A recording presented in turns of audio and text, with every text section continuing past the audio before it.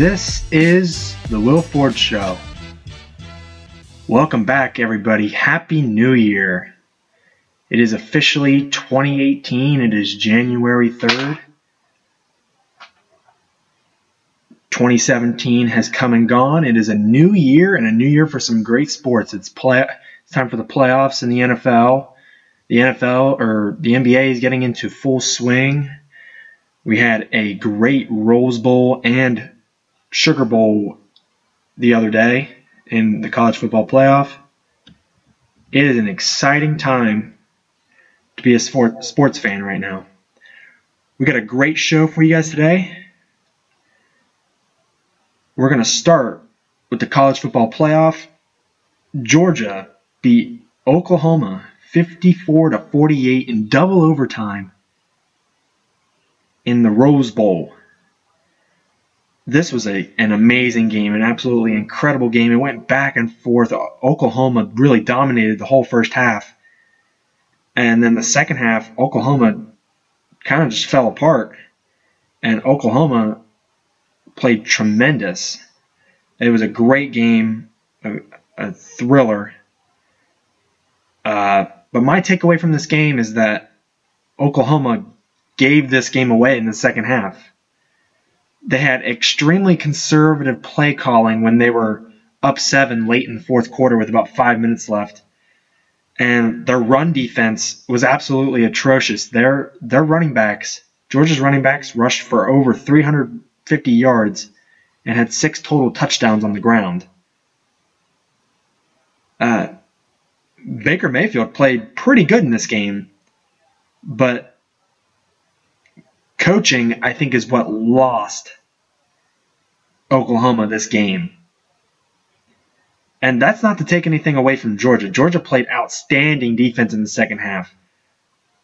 Their linebacker, Roquan Smith, was excellent. I think he is the clear-cut best linebacker in next year's draft. Their running game is excellent. Like I said, they had over 300 rushing yards and 6 touchdowns. And true freshman quarterback Jake Fromm was great also. He was making excellent reads all game. There was one play in particular where it was a 3rd and 6, and Georgia was down, and he made an audible at the line of scrimmage because he noticed that Oklahoma's defensive line was shifted to the left, so he audibled to a run play to the right, and it was wide open, and it was a 30, 40-yard touchdown run. And he made incredible reads the whole game, and he was clutch late. This was a great game. Over to the Sugar Bowl now. Alabama coasted to a Sugar Bowl victory over Clemson 24-6. Alabama proved to me that they are indeed the best team in college football. Their defense is incredible. That's an NFL quality defense, especially in the front 7. They held Clemson, a team who during the season averaged 35 points a game. I believe they were the highest scoring team in the country. Held them to 6 points.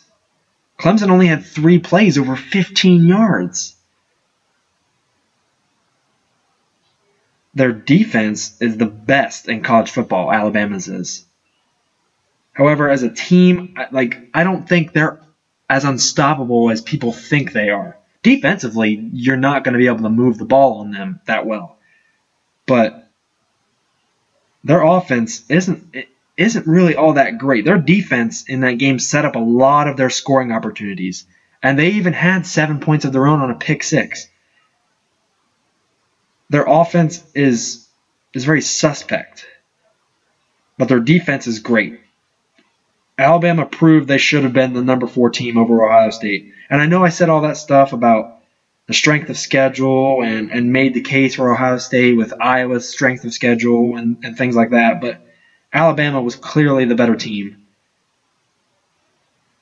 And once again, before people start with this, the playoff needs to be expanded, we need to make this more fair for other teams. No. Like I said before, it's only going to create more arguments. The best 4 teams made it into the playoff. The best 4 teams made it in. You don't lose by 31 points to Iowa and get in. I mean, you just don't. Expanding the playoff would make non-conference games that you play during the season completely meaningless.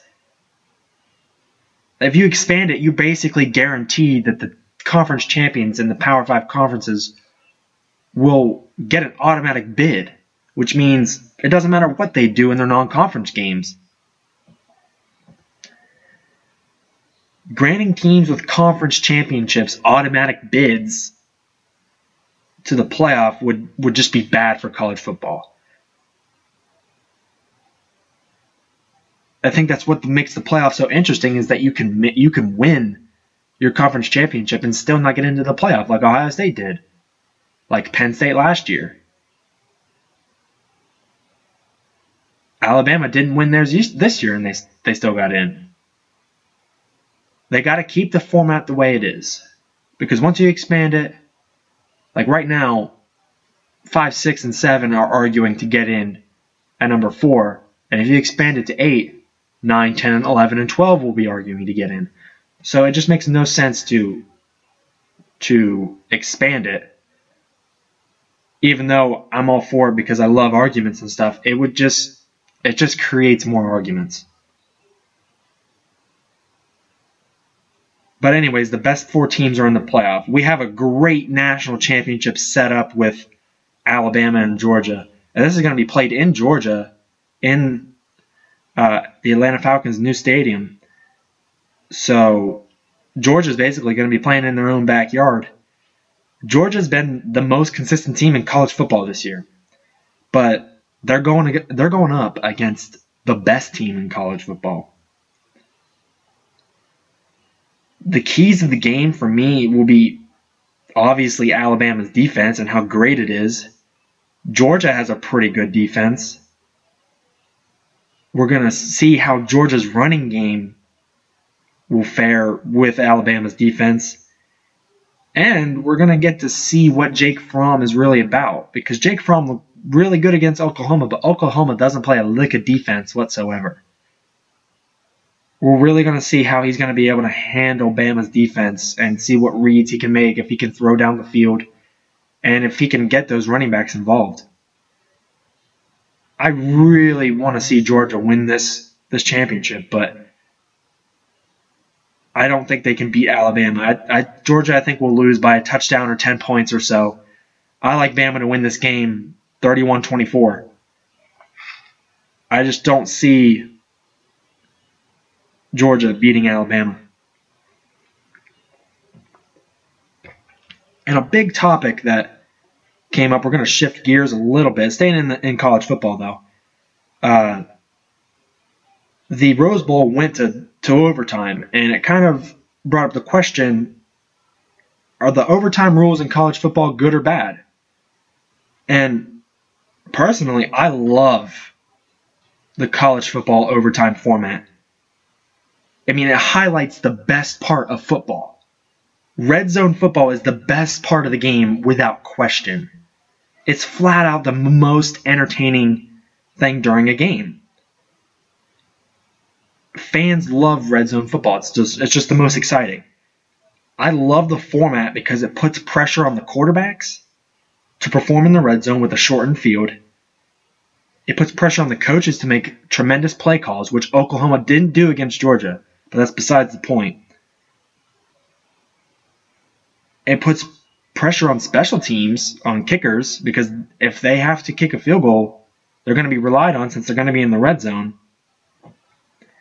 And it puts a ton of pressure on the defense. It's like all the pressure goes to the defense, mostly because they've got to make stops in the red zone. It's the most important part of defense is red zone. Teams don't need to play a whole extra quarter to decide a winner. Like in the Georgia-Oklahoma game in the Rose Bowl, there wasn't a clear better team in that game. Yes, Oklahoma probably should have won it because of their play calling, but there was really no clear winner because the teams were very evenly matched. playing a short field, quick overtime period like that decides it quickly, and the teams decide the game with their red zone play and their situational offense and defense. I personally hate the way the format of overtime is in the NFL because, like in college, each team is guaranteed a possession no matter what, regardless if the first team scores a touchdown or not. But in the NFL, if the team that gets the ball first scores a touchdown, the game's automatically over. I don't like that. I think you gotta give teams another possession, and you put the ball on the 25-yard line or the 30 or 35-yard line. If you want to back it up a little bit, fine. Put it on like the 35-yard line and let a team go to work from there. That is what I think would be best for football, because fans don't want to watch another quarter of football. It's way more entertaining to put it in the red zone. The NFL should really consider adopting this kind of format. I think it would be the most entertaining, and I think it would be very popular with the fans of the NFL. I love this format. All right, we're going to move on. This is an interesting story that I just find absolutely crazy. We're staying in college football. Purdue quarterback Elijah Sindelar, he played over a month with a torn ACL. He played in his bowl game in the Foster Farms Bowl. They played against Arizona, and he threw for almost 400 yards, 396 passing yards, 4 touchdowns, 1 interception, and Purdue won 38-35. Again, that was the Foster Farms Bowl. This is just unbelievable to me. The pain that he must have dealt with had to have been excruciating in that knee. I don't know which knee it was, but I don't think it matters which knee it is. That's got to be excruciating. And I did some research on this, and when Elijah tore his ACL, he actually begged his coach and the training staff to play. And the coach was very hesitant, but he said that if Elijah feels like he can go, then he should at least give him the opportunity to try.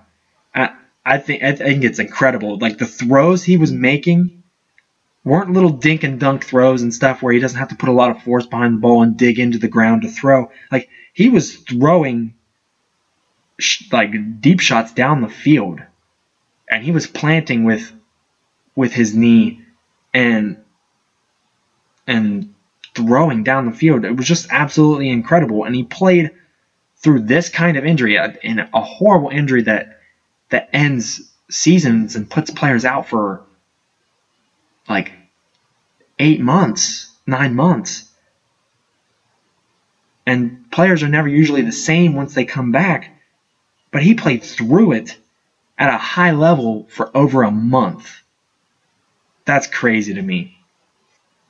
That's one of the greatest stories I think I've ever heard. Like, I watched highlights of that game. He was making great throws.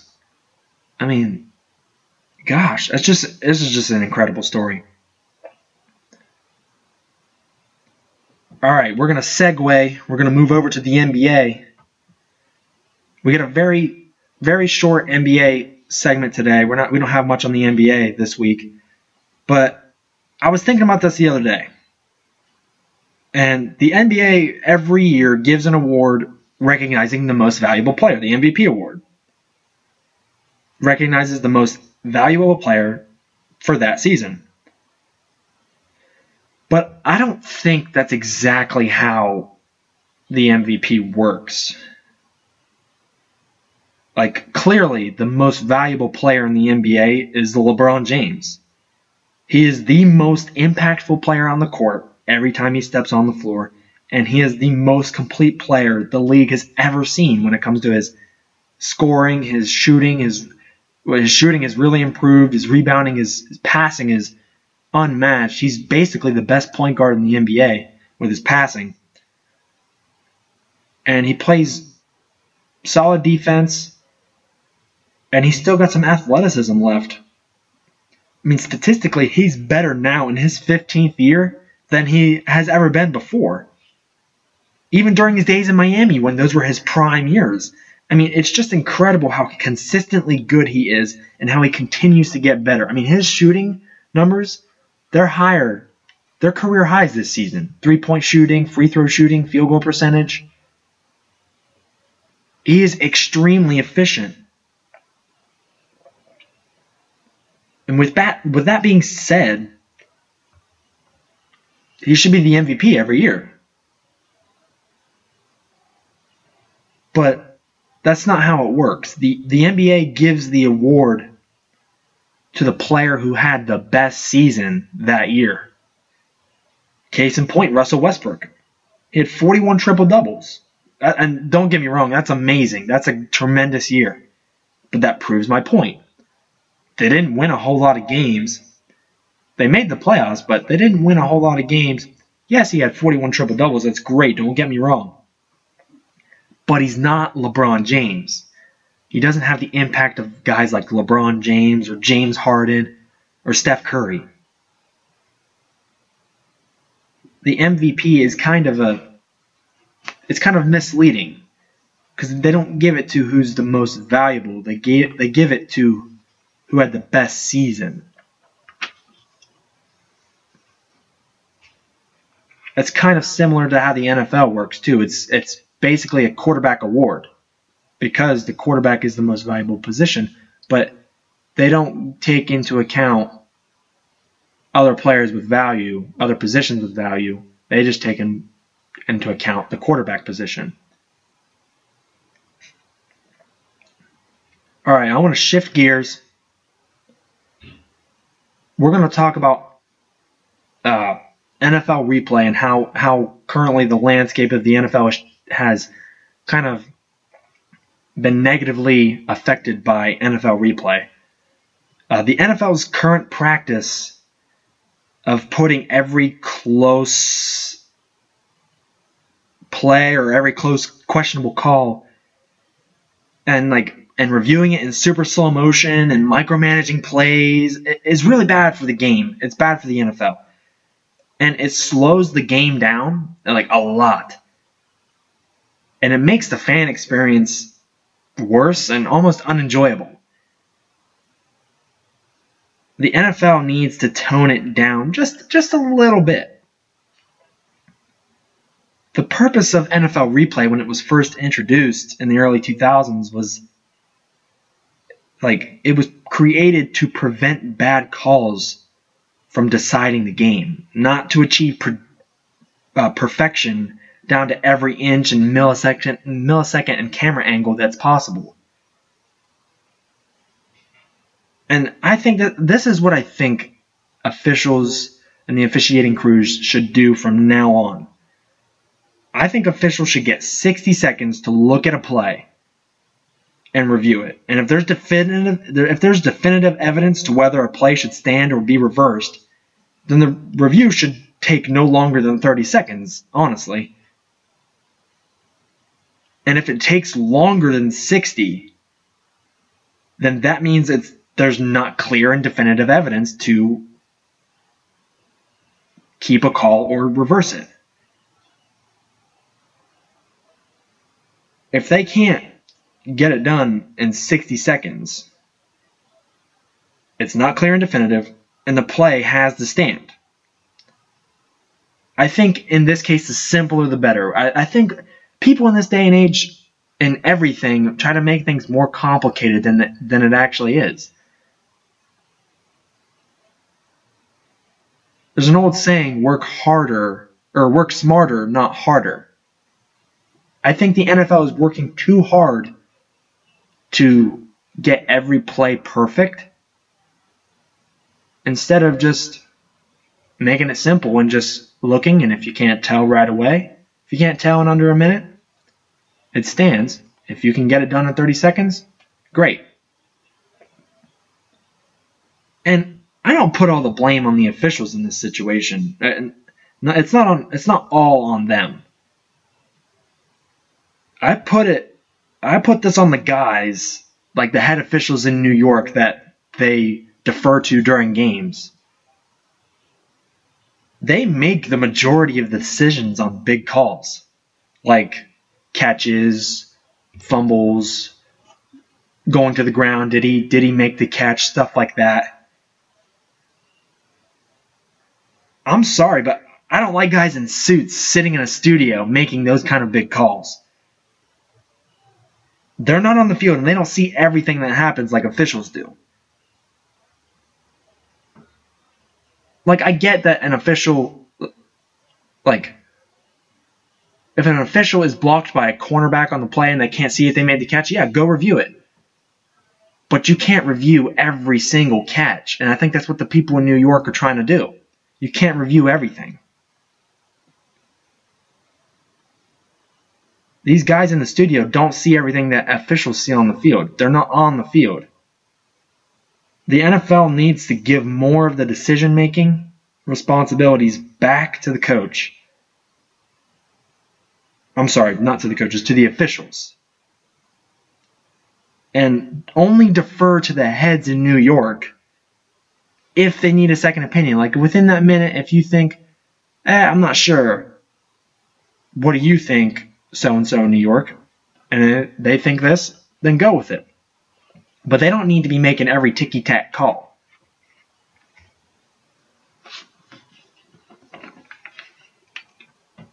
All right, we're going to move on. And it was discussed about a week or so ago within the New York Giants organization whether or not the potential of Eli Manning returning to the Giants is high or not. Dave Gettleman was hired as the new GM for the New York Giants after Jerry Reese was fired earlier in the year, along with Ben McAdoo, their head coach. And Gettleman said that he's confident Eli will remain with the team and that he's going to be their quarterback as of right now. And obviously this makes sense since they don't really have a replacement right now. They have Geno Smith and Davis Webb, and neither of those guys are very viable options. And by the way, Davis Webb, their rookie quarterback out of Cal, he wasn't even on the active roster all year. He played in some preseason games, but he wasn't on the active roster during the regular season until the last week of the year. That must mean he is absolute garbage. He must be just god-awful if he can't even make the active roster. He obviously can't play, which is why they're going to have to roll with Eli Manning for right now. So right now I think it's obvious that Eli's going to return next year, but I don't think the Giants should keep Eli any longer than at least next season. Eli's past his prime, and his prime wasn't great, to be honest with you. He was at most a B quarterback. B- quarterback. And people will say, oh, but Will, Eli has 2 Super Bowls versus the Patriots. He's the only one who's beat Tommy Brady in the Super Bowl. Yeah, 2 rings. He has 2 rings all because of an all-time great defense with Michael Strahan and O.C. Umenyiora and guys like that.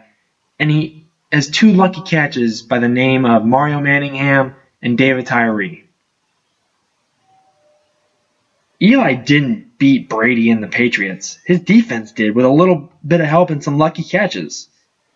Sure, Eli obviously is an okay quarterback. He's a borderline Hall of Famer. He'll be a borderline Hall of Famer when he hangs it up. And that's only because with the 2 rings he has. That's the only reason he'll become a Hall of Famer if he is put on the ballot. He won't be first ballot Hall of Famer, but he'll probably be second or third just because he has 2 championships versus the Patriots. Statistically, Eli has been okay at best. He's had multiple seasons of over 20 picks in a season. 20 interceptions in a season. I believe he had a season with 30. That's almost 2 a game. And that was in the middle of his career. That wasn't even in the beginning. Tony Romo is a better quarterback than Eli Manning. The numbers say so. Now, Romo never quite had the playoff success that Manning had, but he never consistently had a great team. Romo, for the first 10 years of his career, was running around with no offensive line, running for his life, only had T.O. and Jason Witten to throw to, and no running game. He only had one top 10 rushing attack in his first 10 years in the league. That's why Tony Romo was so beat up at the end of his career, is because he was running for his life the first 10 years. Romo never had a consistently good team, and when he got one, he was too banged up to do anything with it. The Giants should move on from Eli after at least this year. I would move on from him now and draft a guy with the number 2 pick. But if you're not going to take a quarterback with the number 2 pick, then I guess you better stay with Eli because you're not going to really find anyone better. The Giants should move on from him, and I would take Sam Darnold at the number 2 pick if he's available, if the Browns don't take him. I like him better than Josh Rosen. I like Baker Mayfield, too, more than Josh Rosen. I would take either Sam Darnold or Baker Mayfield. I would go, my quarterback rankings right now, I have Sam Darnold, number 1, if he indeed comes out. And we're going to have more on that later in the show. And then I have Baker Mayfield at 2. Then I have Josh Rosen at 3. Lamar Jackson at 4. And then Josh Allen out of Wyoming at 5. And I don't know a lot about this Josh Allen kid. Everyone's saying he's really good. He's projected first round, late first round. I'm not really sold on him. I haven't seen a lot from him. And the bits I did see, he was trash to me. But he is from Wyoming. That's kind of close to North Dakota where Carson Wentz is from. So maybe he might translate like Carson Wentz did. But those are my quarterback rankings. And I think the Giants this year, if Darnold comes out, should take Darnold if he's available. And then if not, go with Baker Mayfield. That's what I would do. The Giants should either take Darnold or Mayfield with the number 2 pick and start over with a new quarterback and move on from Eli.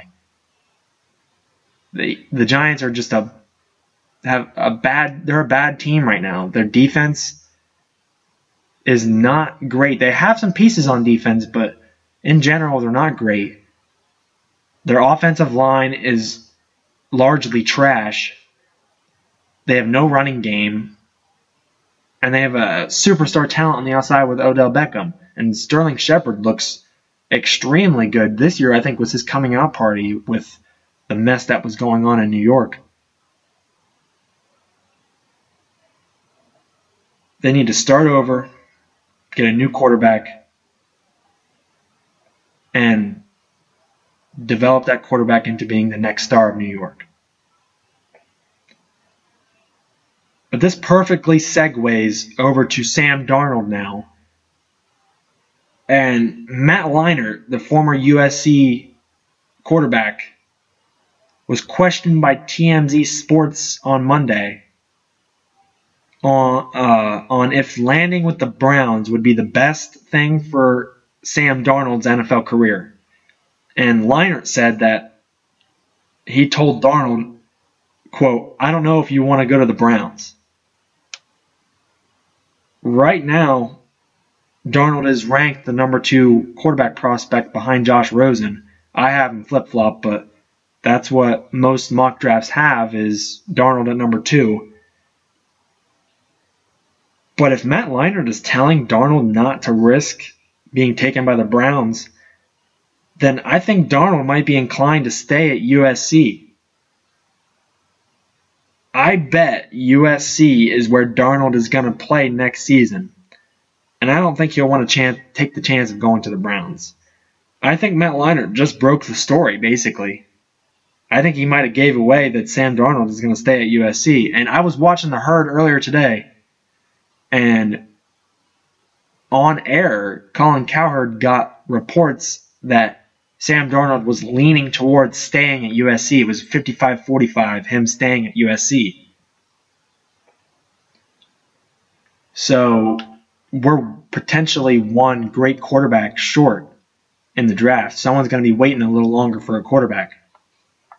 But that opens the door for guys like Baker Mayfield and Josh Allen and Lamar Jackson to get drafted higher. Baker Mayfield will probably be a top 5 pick if Sam Darnold doesn't come out. And from what I'm hearing, the Browns really like Baker Mayfield. Right now, I think this is what the Browns should do with the 1st and 4th pick in the draft. They have the 1st and 4th. No one's going to take – I don't think the Giants are going to take Baker Mayfield. The Colts will probably take Saquon Barkley, the running back from Penn State, and the Browns desperately need a running back. So what I think they should do is take Saquon at 1 and then draft Baker at 4 because Josh Allen is going to be presumably drafted by the Giants. So I think that's what the Browns should do in that situation. And if that's what the Browns do, then Sam Darnold has missed out on an opportunity to play in the NFL for a year. And him staying could be a bad idea because Matt Barkley, a few years ago, he played for USC, and he was projected a number 1 pick in the draft, top quarterback. He decided to stay for one more season, his senior year, and he was hot garbage. Ended up being drafted in like the 4th round. A lot can change in the space of a year. I hope Sam Darnold makes the right choice. I see him as a superstar in the NFL when he eventually comes out. So I don't think it'll be much of a problem. But if he wants to avoid the Browns, then heck yeah, I'm staying at college for another year. All right, we're going to stay in the NFL. We're going to move over now to the NFL head coaching carousel. There are a ton of head coach job openings. A lot of people were fired or left in the NFL. So there's a lot of spots open. Chuck Pagano was fired from the Indianapolis Colts. New York hasn't had a coach since like close to the end of the year when Ben McAdoo was fired. Bruce Arians retired from the Arizona Cardinals. By the way, their quarterback Carson Palmer also just retired. We're going to do a segment next week on Carson Palmer. But he retired. He was a great quarterback for 15 years. And Larry Fitzgerald might retire. Larry Fitzgerald said that depending on who the next coach of the Arizona Cardinals is, that's going to impact his future with the team and with the NFL. But moving forward, John Fox was fired in Chicago. Jack Del Rio was fired in Oakland, and that was a surprise to me because he finished 12-4 last year, and they looked like the team that could potentially dethrone the Patriots. And this year they had a lot of bad luck with some injuries. Amari Cooper missed like half the year. Derek Carr was hurt for a little bit. So I'm kind of surprised about that. And then Jim Caldwell was fired in Detroit after having little to no success there. Right now, I'm going to rank the top jobs in the NFL, in my opinion. We're going to do the top 6 jobs. Right now, I think the Oakland Raiders is the best job out there. They have a ton of pieces already set in stone, ready to go. They have Derek Carr, a franchise star quarterback. They have tremendous weapons on the outside with Amari Cooper and Michael Crabtree. Jared Cook is a solid tight end. Marshawn Lynch is back. They have a great O-line. Their defense is a little weak, but they have Khalil Mack. They've got some good people in the secondary. Right now, that's the best situation right now for a new coach to head into. Right now, I've got the Indianapolis Colts at number 2. They've got another superstar quarterback in Andrew Luck already set in place. They have a very high draft pick with the number 3 pick. They've got a lot of great pieces on defense. If they draft like a guy like Saquon Barkley with the number 3 pick, a coach going into that situation, inheriting Andrew Luck and the draft picks and the money they have, the Colts could be a very quick turnaround team here in the next year. Number 3, I've got the Chicago Bears. They've got a very young quarterback in Mitch Trubisky who is developing very well. They have a great offensive line. It's probably one of the top O-lines in the league, top 5. Jordan Howard is one of the top running backs in the league. They have some tremendous defensive pieces. And I like the Chicago Bears. They're trending in the right direction. Number 4, I have the Detroit Lions. They have got a franchise guy in Matt Stafford. He's a tremendous talent, and it's a shame that he hasn't had any playoff success to this point. But they've got a great pass rusher in Ziggy Ansah on the edge. They've got some other good defensive pieces. Their receivers, they have Golden Tate and Marvin Jones. So they're good on the outside. They could maybe add another piece that can kind of stretch the field a little bit. And then they need to find a running game. Whoever coaches this team right now they would need to get a running back. Because Matt Stafford hasn't really had a consistent running game for his whole career. Number 5, I have the New York Giants at number 5. They have an aging quarterback in Eli Manning, but if you can draft a guy like Darnold or Mayfield or Rosen, you're going to be set for your future. He can maybe sit behind Eli for a year to learn the offense and things like that. You have Odell Beckham Jr. on the outside, a tremendous weapon. You got some defensive pieces that will groom themselves into better players. Right now, New York is kind of a mess right now, but with the right coach, I think they can get turned back into the right direction. And then number 6, right now, I have the Arizona Cardinals, and right now it's not looking too hot for them because they've got a mid-round pick. There's no Carson Palmer, so they're going to need to draft a quarterback. And I like Baker in this spot if he's still on the board. Josh Allen, Lamar Jackson, someone like that.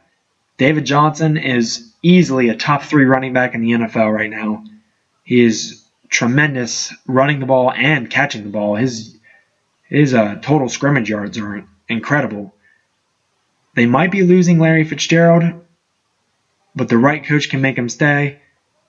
And they've got some good pieces on defense. Patrick Peterson, Hassan Reddick, Tyrann Mathieu. They've got some good pieces on defense.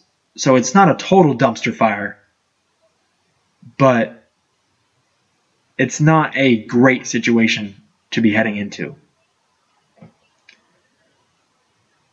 For Oakland, all reports are pointing to John Gruden. John Gruden is currently one of the commentators for Monday Night Football, and reports are that he's set to return and be their next head coach. From what I'm hearing, it's basically a done deal, and he's even said that it's likely he's going to return as their head coach. And that's the only candidate I'm hearing for that job. I think they fired Jack Del Rio knowing that they were going to get John Gruden back. And for the record, I don't think John Gruden is that great of a coach.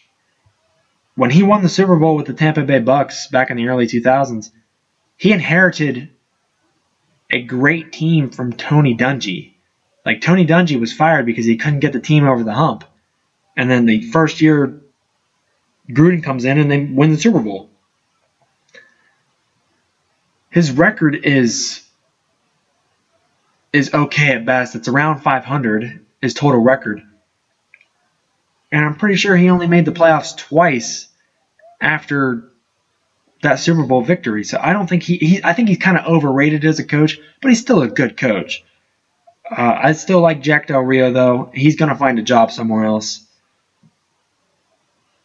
For Josh McDaniels, the offensive coordinator from New England, he's set to talk with the New York Giants, the Indianapolis Colts, and the Chicago Bears. And I think, personally, that Indianapolis and Chicago would be tremendous fits. Josh McDaniels is a terrific offensive mind, and he will be able to work with a guy like Andrew Luck and Mitch Trubisky and Jordan Howard and that offensive line. And, there's T.Y. Hilton over in Indy.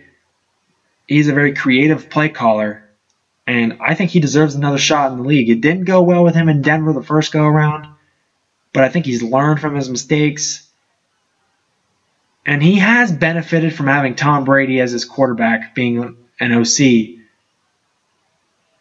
So I think his talent might be a little overvalued because he's got Tom Brady, but I still think he deserves another shot, and I think he would be a successful head coach this time around if he went to Chicago or Indianapolis. New England's defensive coordinator, Matt Patricia, is also set to talk to Indianapolis and the Detroit Lions. I'm hearing that he is the leading candidate for the Detroit Lions. He's going to be their likely coach next season. He's a terrific young mind. He specializes, obviously, in defense. And there's reports out there that he was smart enough. This guy is smart enough to be a GM for a team. So, obviously, he knows how to put a team together. And Matt Patricia could be a guy that could help strengthen Detroit's defense and could get a guy like Matt Stafford over the hump and get some playoff success. The Chiefs' offensive coordinator, Matt Nagy, is a terrific offensive young mind. He could be the next Sean McVay. This guy is that good. He has done a terrific job this year with Kareem Hunt. Andy Reid has handed all of the play calling over to Matt Nagy. And I think the best fit for a guy like him would be in Chicago. I think he could really help a guy like Mitch Trubisky mold into a very good franchise quarterback and could help elevate guys like Jordan Howard and that O-line to another level.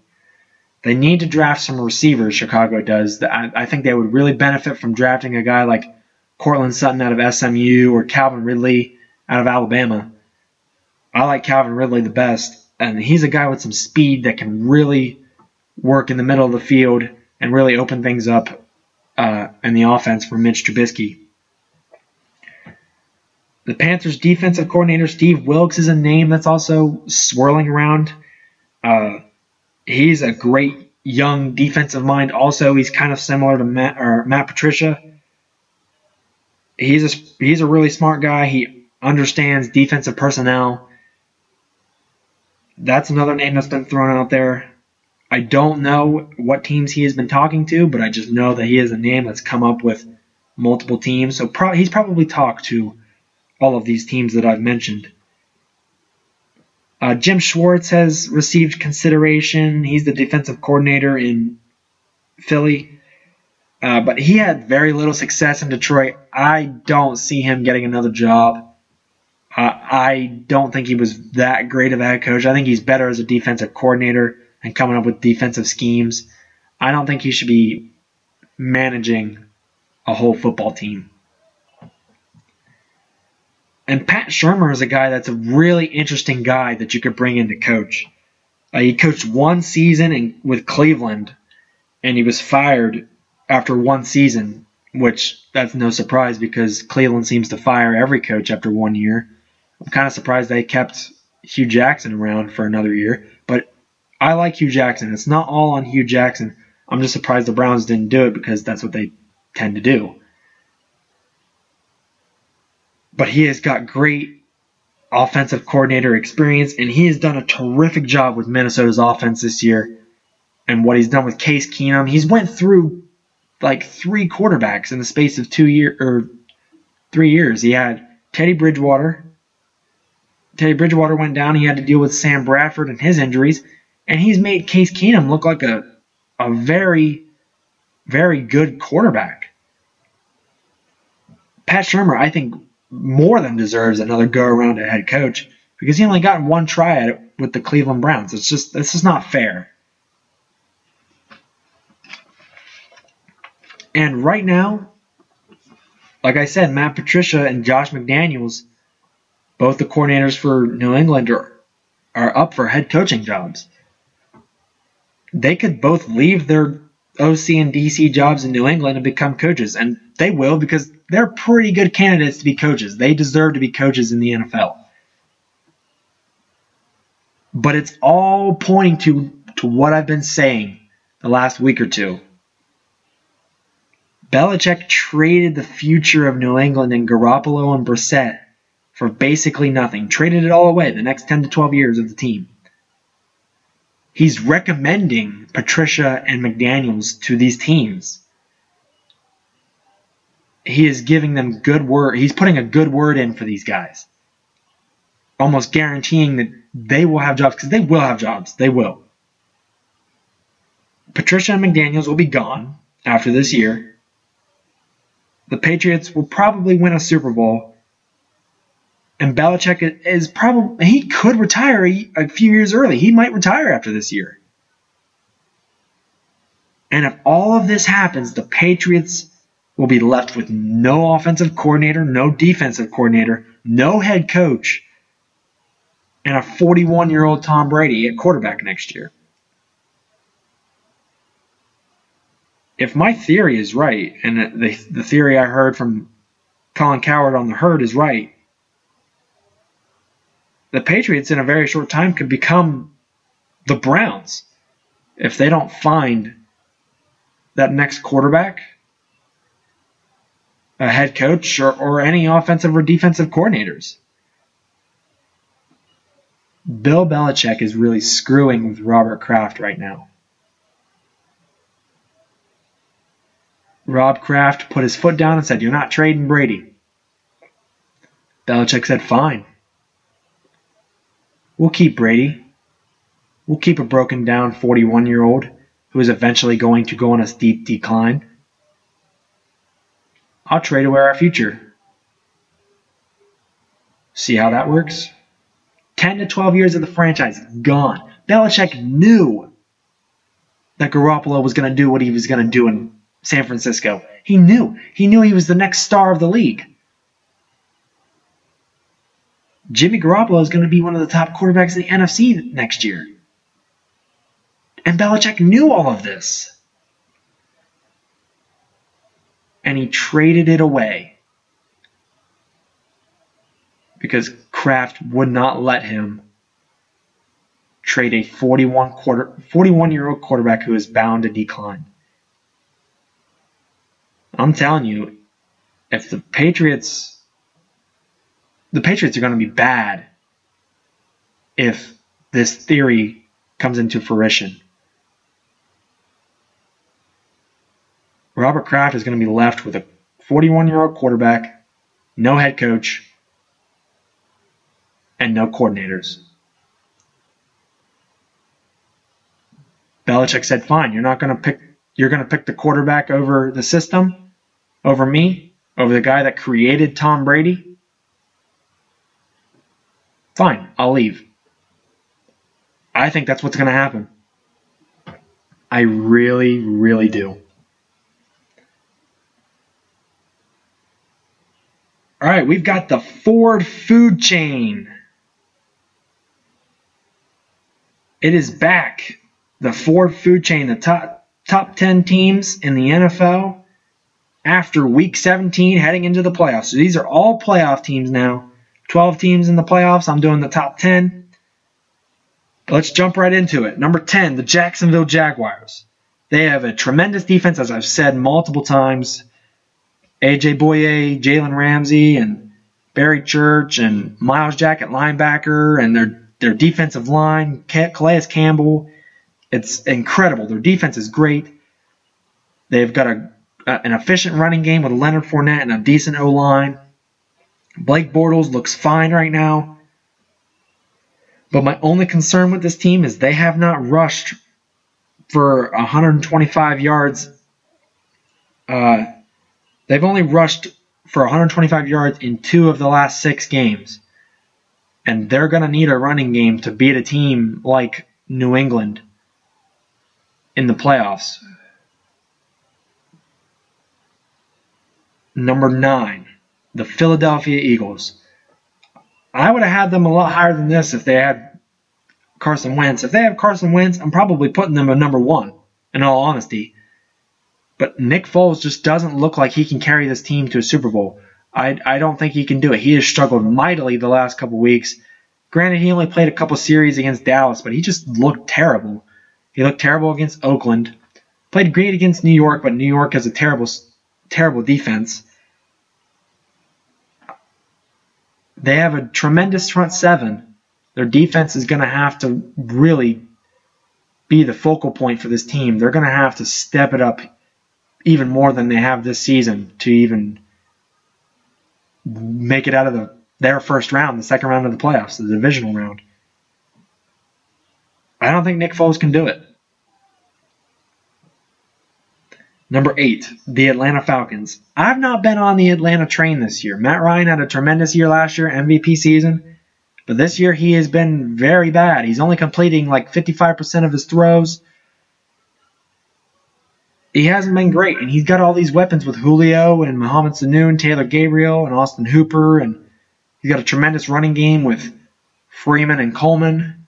Their defense is kind of on and off. You never know what kind of defense you're going to get from Atlanta. But they have playoff experience, and that is key in the playoffs when you have experience. And they have it, and they have Super Bowl experience too, so they know how to get there. So right now I have them at 8. Number 7, I have the Kansas City Chiefs. The Kansas City Chiefs, this is a sneaky number 7 right here. Kansas City kind of fell off middle of the year. They lost like 6 out of 7 games middle of the year. But now they've really picked it up. Since Andy Reid has given the play calling to Matt Nagy, their offensive coordinator, their season has really turned around. They've won their division. Kareem Hunt is back on track. Alex Smith is looking a lot better.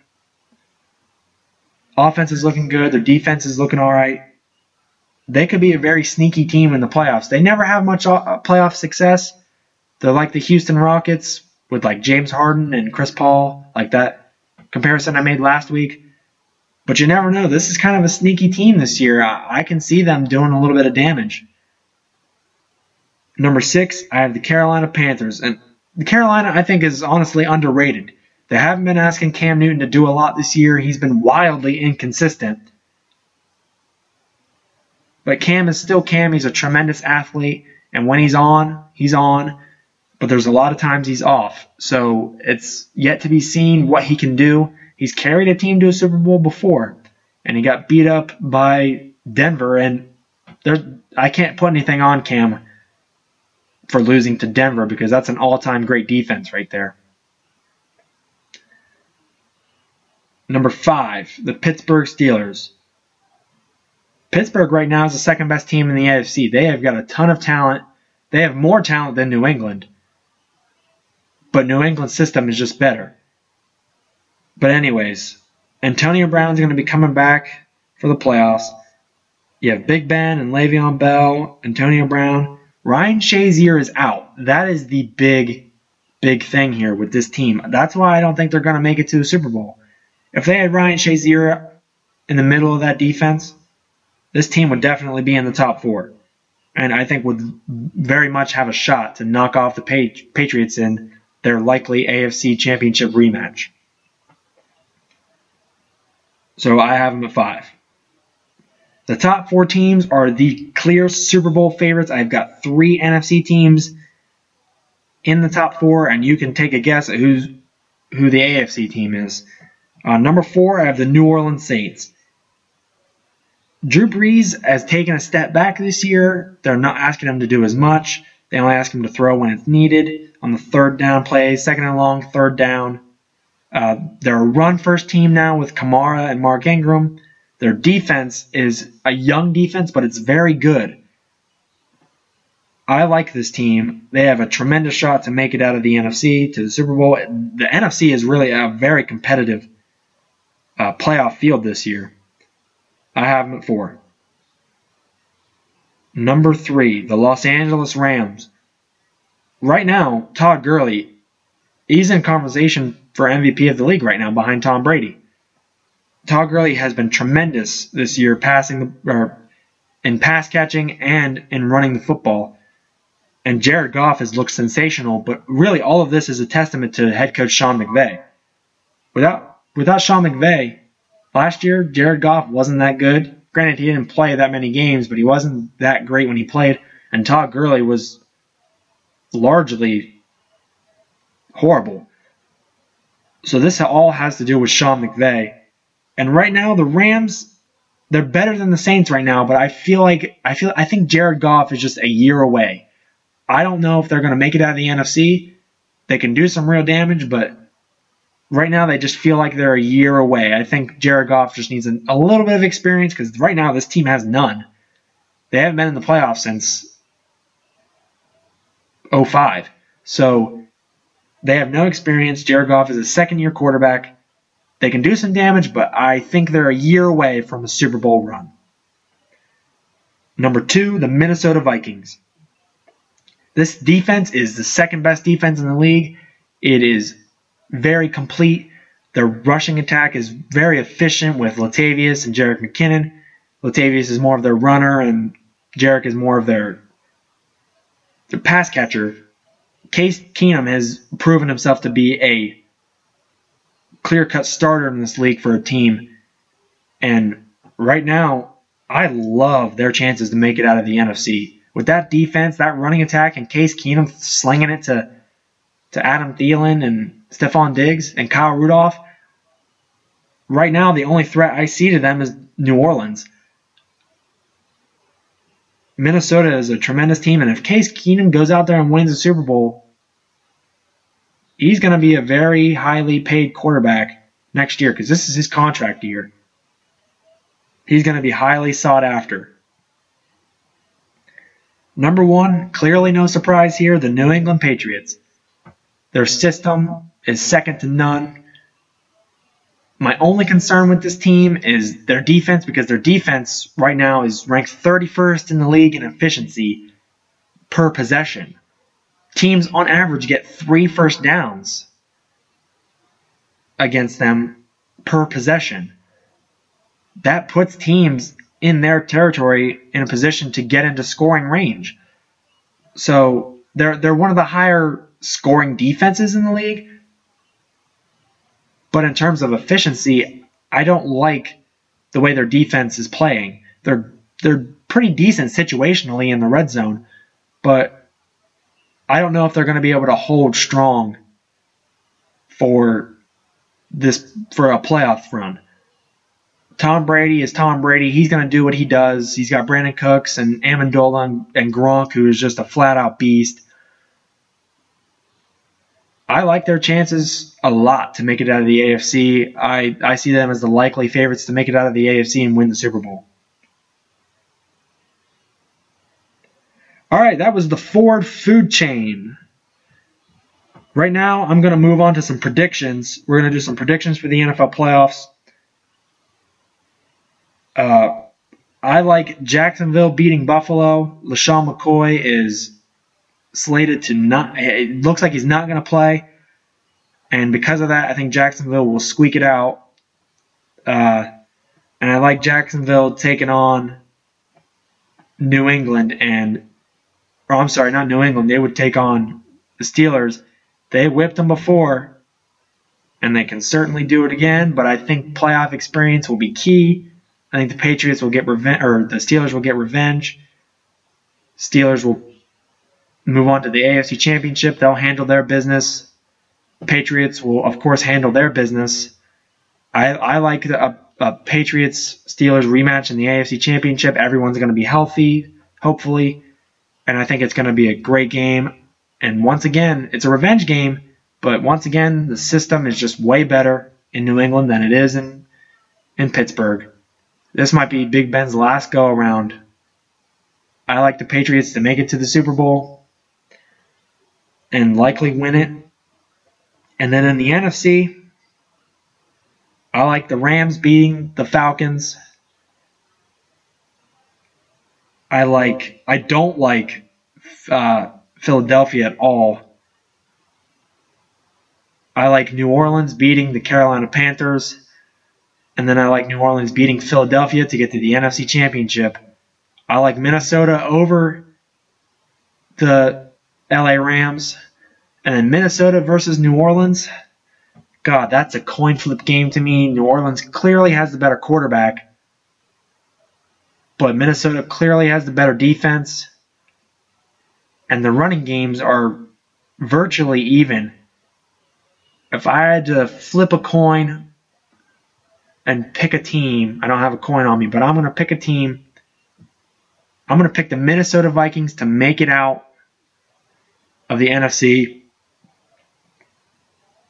I like the Vikings to make it out. I like the Patriots to make it out. I think we're going to get a Vikings versus Patriots Super Bowl.